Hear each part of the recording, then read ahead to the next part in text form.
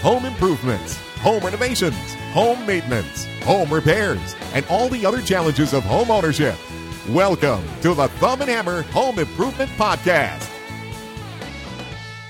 Hey folks, my name is Doug, and this is episode 23 of the Thumb and Hammer Podcast.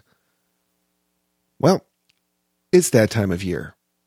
As 2017 winds down and we look forward to 2018, we are seeing a lot of articles and posts about what is going to be trendy in the coming year and what trends are going away. Paint companies started announcing their 2018 colors of the year back in June, and Pantone, the folks who are behind industry-wide color standardization, just announced their color of the year more recently.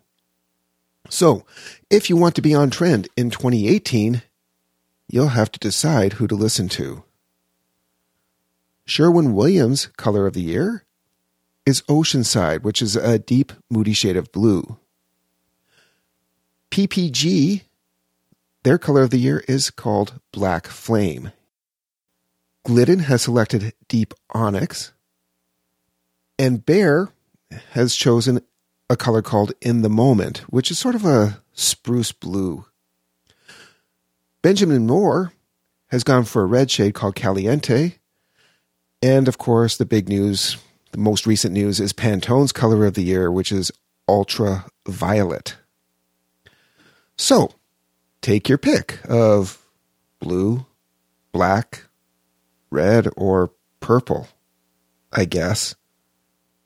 Seriously, who decides these things? You want to know how I decide what color to paint the walls in my house? I ask my wife. When I paint, I plan to live with that color for at least 5 years or more. Trends come and trends go, apparently annually. I sure as heck am not going to paint every year. So even if we chose the color of the year, it's going to be dated by this time next year. I mean, come 2019, the 2018 color of the year will be So Last Year. My wife and I, we pick colors that we like, that we can live with. We don't care about trends, although I will admit that we did hop on that grayish bandwagon for our family room, for whatever that's worth. But when it comes to trends, let me give you an idea of just how trendy I am. I bought my first house in 1996. It seems like only yesterday. I had the house painted, mostly beige, but I did introduce a bit of color in 2 of the bedrooms. The color that I chose for the master bedroom was green. Why? Because I like green. But the green that I chose was sort of a teal color, and when it was done, it just didn't look good. So the painters recommended a darker shade of green. And I guess that would have been called hunter green, which was an extremely popular color at the time. But, I only agreed to it because it was green. So now with the rooms painted, it was time, for lack of a better word, to accessorize. I needed bedding, and the window coverings that were left behind by the previous owner were kind of beat up. Well, this was 1996, so I turned to the Sears catalog. It's kind of depressing, really, that Sears is no longer a thing in Canada. They declared bankruptcy back in October, and they're just in the final days of liquidation. Now, for those of you who only know online shopping, there is something visceral about leafing through a catalog and seeing all these completely matching bedrooms with everything you need to complete the look. You got the bed in the bag, the curtains, the rugs, and they're all available in whatever size you need. So I was leafing through the catalog looking for something that I could live with for the bedroom. I mean, I'm a guy, I'm not that fussy. But big flowery prints certainly were a no-go. And cornflower blue? No, thank you. But then I came across the Southwest style. It helped that the dominant color was green, but the only thing that I really cared about was that it was a masculine style. Like I said, I was a single guy at the time. I ordered the bed in a bag, the matching valance toppers, and a matching rug. Oh, and some new blinds, of course. Now, the valance toppers were interesting. They were designed so that they could be stuffed with tissue paper to make them poofy. They were called poof valances. It's kind of a weird trend looking back on it now, but safe to say that I never actually poofed my valances. Sounds kind of dirty, doesn't it? So anyway, I got this whole Southwest style bedroom ensemble at a time when the Southwest style was happening. The bedding lasted well past the time that I got married in 1999. The valances were still hanging over the windows when we sold the house in 2003. And the rug moved with us from that house to the house that we call the Money Pit, and now to our current house where it is now in the guest room. Still being used. Almost 22 years later, and probably 21 years since the Southwest went out of style. The point is, trends come and trends go. And that brief moment in time when I was trendy, that was mostly an accident. It's easier to be trendy with soft goods like bedding and window coverings because these things can be changed out easily. Other things cannot be changed so easily. So you wouldn't want to change them each time the wind changes directions, so to speak. Things like carpet and appliances and furniture are meant to last a decade or more. I clearly remember growing up in the 1970s, the horror of olive green and Harvest Gold appliances was all too real. Fortunately, my parents were not trendy folk. So when I sold their house, following my father's passing in 2008, it showed a whole lot better with the white appliances they bought in 1974 than it would have had they bought Harvest Gold appliances. And I gotta wonder if we're going to someday look back on stainless steel the same way we look back on Harvest Gold now. But really, it's not like it's very difficult to change out appliances. It's just expensive and wasteful if they're still working. It's that whole function over form thing. You know, I don't think I've ever made it through an entire episode of House Hunters. It always drives me nuts when one of these entitled jerks, for lack of a better word, complain that they would have to rip out a fully functional kitchen just because it's 20 years old. Ew, it's old. It has to go. Cabinets can always be painted or refaced, you know. I swear, sometimes I just want to reach through the screen and, let me give you the example of my parents' kitchen.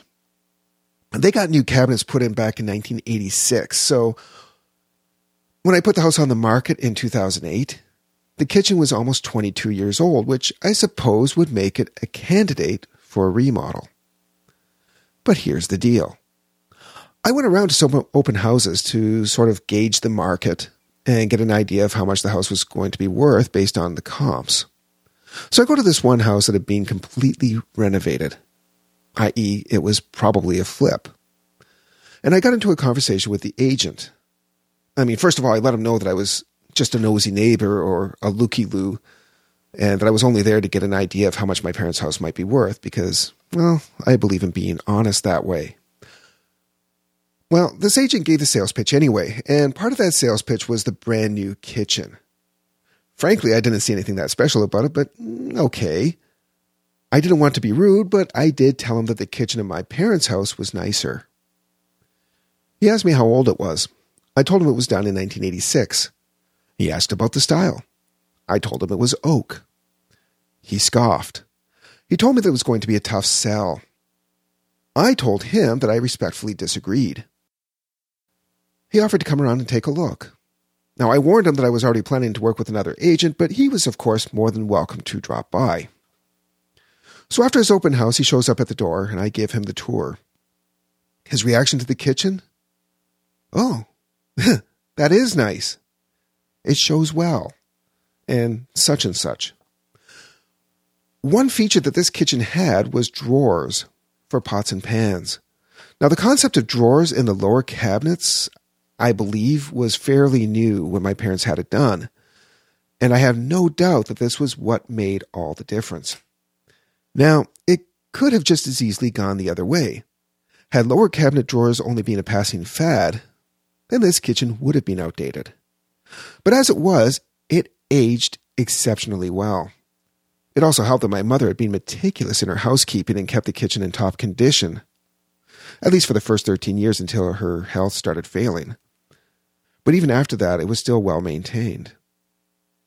But the point is, even though on paper it was a candidate for a complete remodel, this kitchen showed well, proving that just because something is old doesn't necessarily mean it's outdated.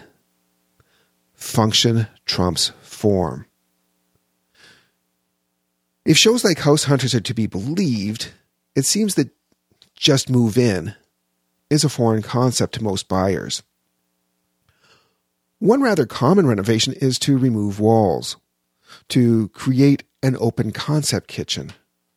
Now, open concept or open plan is a popular design in new construction. It allows whoever is preparing dinner to still be part of the conversation. It's perfect for entertaining. And it simply makes the living space feel more spacious.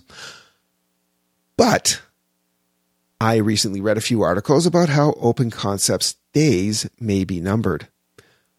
People are noticing the drawbacks of having their kitchen on display. They don't necessarily want their guests to see the mess that they make during food prep, or the stack of dirty dishes in the sink.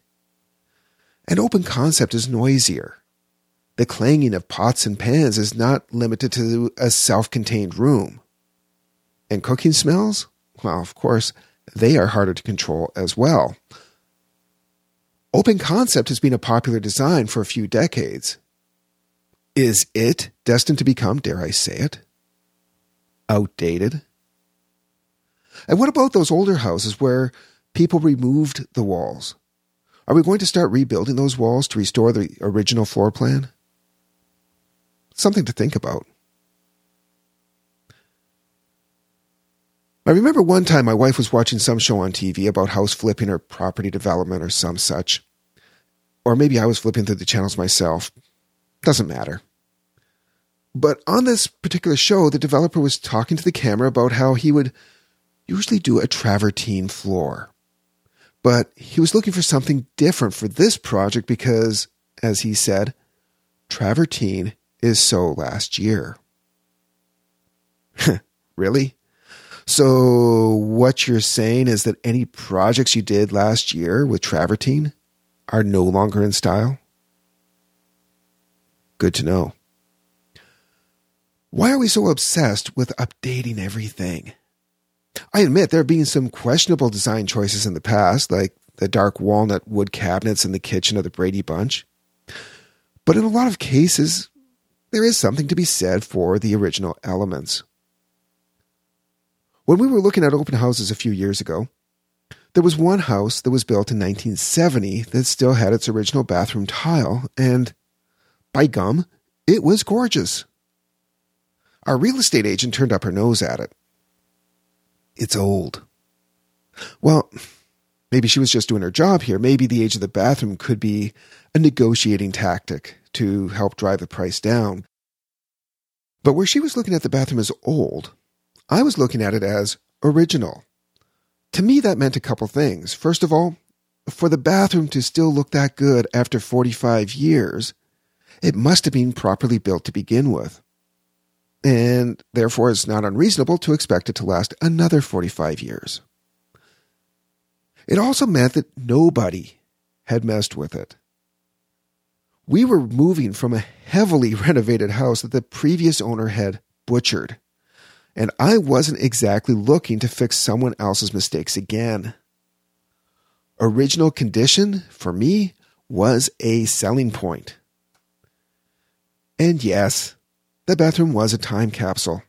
You could tell that it was original to the house because the emerald green colored tiles were certainly of that era. You can often tell the age of a bathroom based on the color of the wall tiles, at least for the last 70 years or so. My first house was built in 1952. The bathroom tiles were blue. Capital B, capital L, capital U, capital E, blue. like a medium sky blue, a boy blue. My parents' house was also built in the 50s, and it had a pink bathroom. Capital P, capital I, capital N, capital K. Pink. Girl pink. The 1950s, it seems, were all about these juvenile colors. In the 1960s, things toned down and got a little more sophisticated. Gem tones were in, like aquamarine and turquoise and emerald green. Then in the 1970s, someone decided that they had enough of color, and earth tones now became the trend. Almond, beige, tan, ecru. Take your pick. At some point in the 1980s, there was almost a revolt against the blandness, and the pendulum swung wildly back to color. Bold colors like deep burgundy and hunter green and navy blue.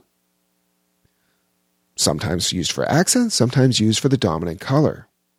Either way, such bold color choices limited other decorating options when it came to paint colors and towels and that sort of stuff. So when the pendulum swung again, it swung to the most neutral color of all. In the 2000s, suddenly subway tile was everywhere. Pure, white, pristine tiles.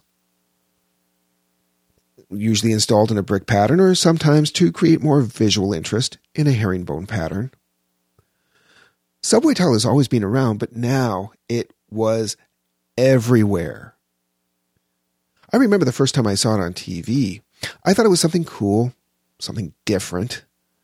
But alas, sooner or later, everyone wants to be unique, just like everybody else.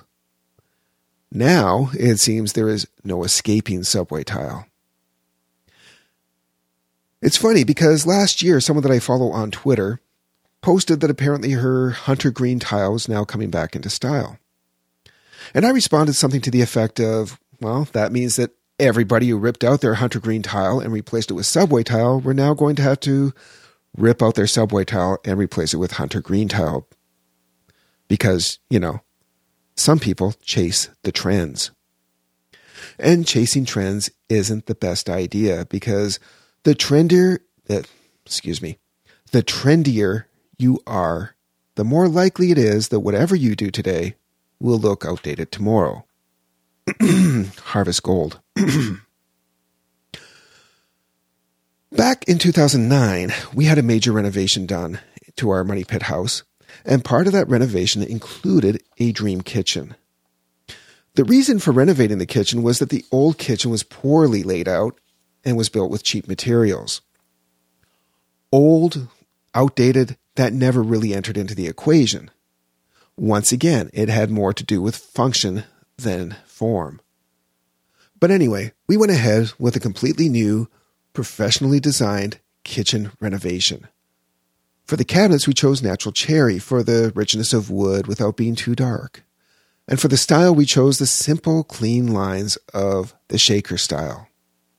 Nothing too ornate, no fancy arches or fluted details, and the result was a timeless look that won't look like it's stuck in a time warp.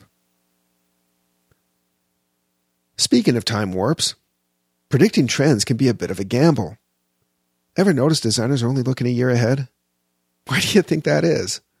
How many of their predictions are going to stand the test of time? I remember going to one open house. It was probably around 2000 or so.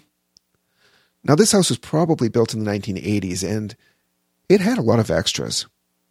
One feature that stood out was this beautiful built-in cabinet shelving unit in the master bedroom that was designed for a small television set. It was probably big enough for a 20-inch set at the most. 14-inch was more likely. This was in the days before digital, when TVs were as deep or deeper than they were high and wide. And they had square screens. Obviously today, that built-in would be completely useless for its intended purpose. We still had an older television in our bedroom until we moved a couple years ago, but technically that built-in was rendered outdated by about 2007. Technology changes fast, Designing permanent features around technology is not the best route to take. When we renovated the second floor of the Money Pit, I was determined that it would be future-proofed. And to that end, I ran Cat5 and coax cable to several locations. Cat5 for telecommunications and networking, and coax for satellite. Wireless and technology for computers was fairly new. And one of my techie friends told me that for speed and security, you still wanted to have a hardwired connection to the internet whenever possible.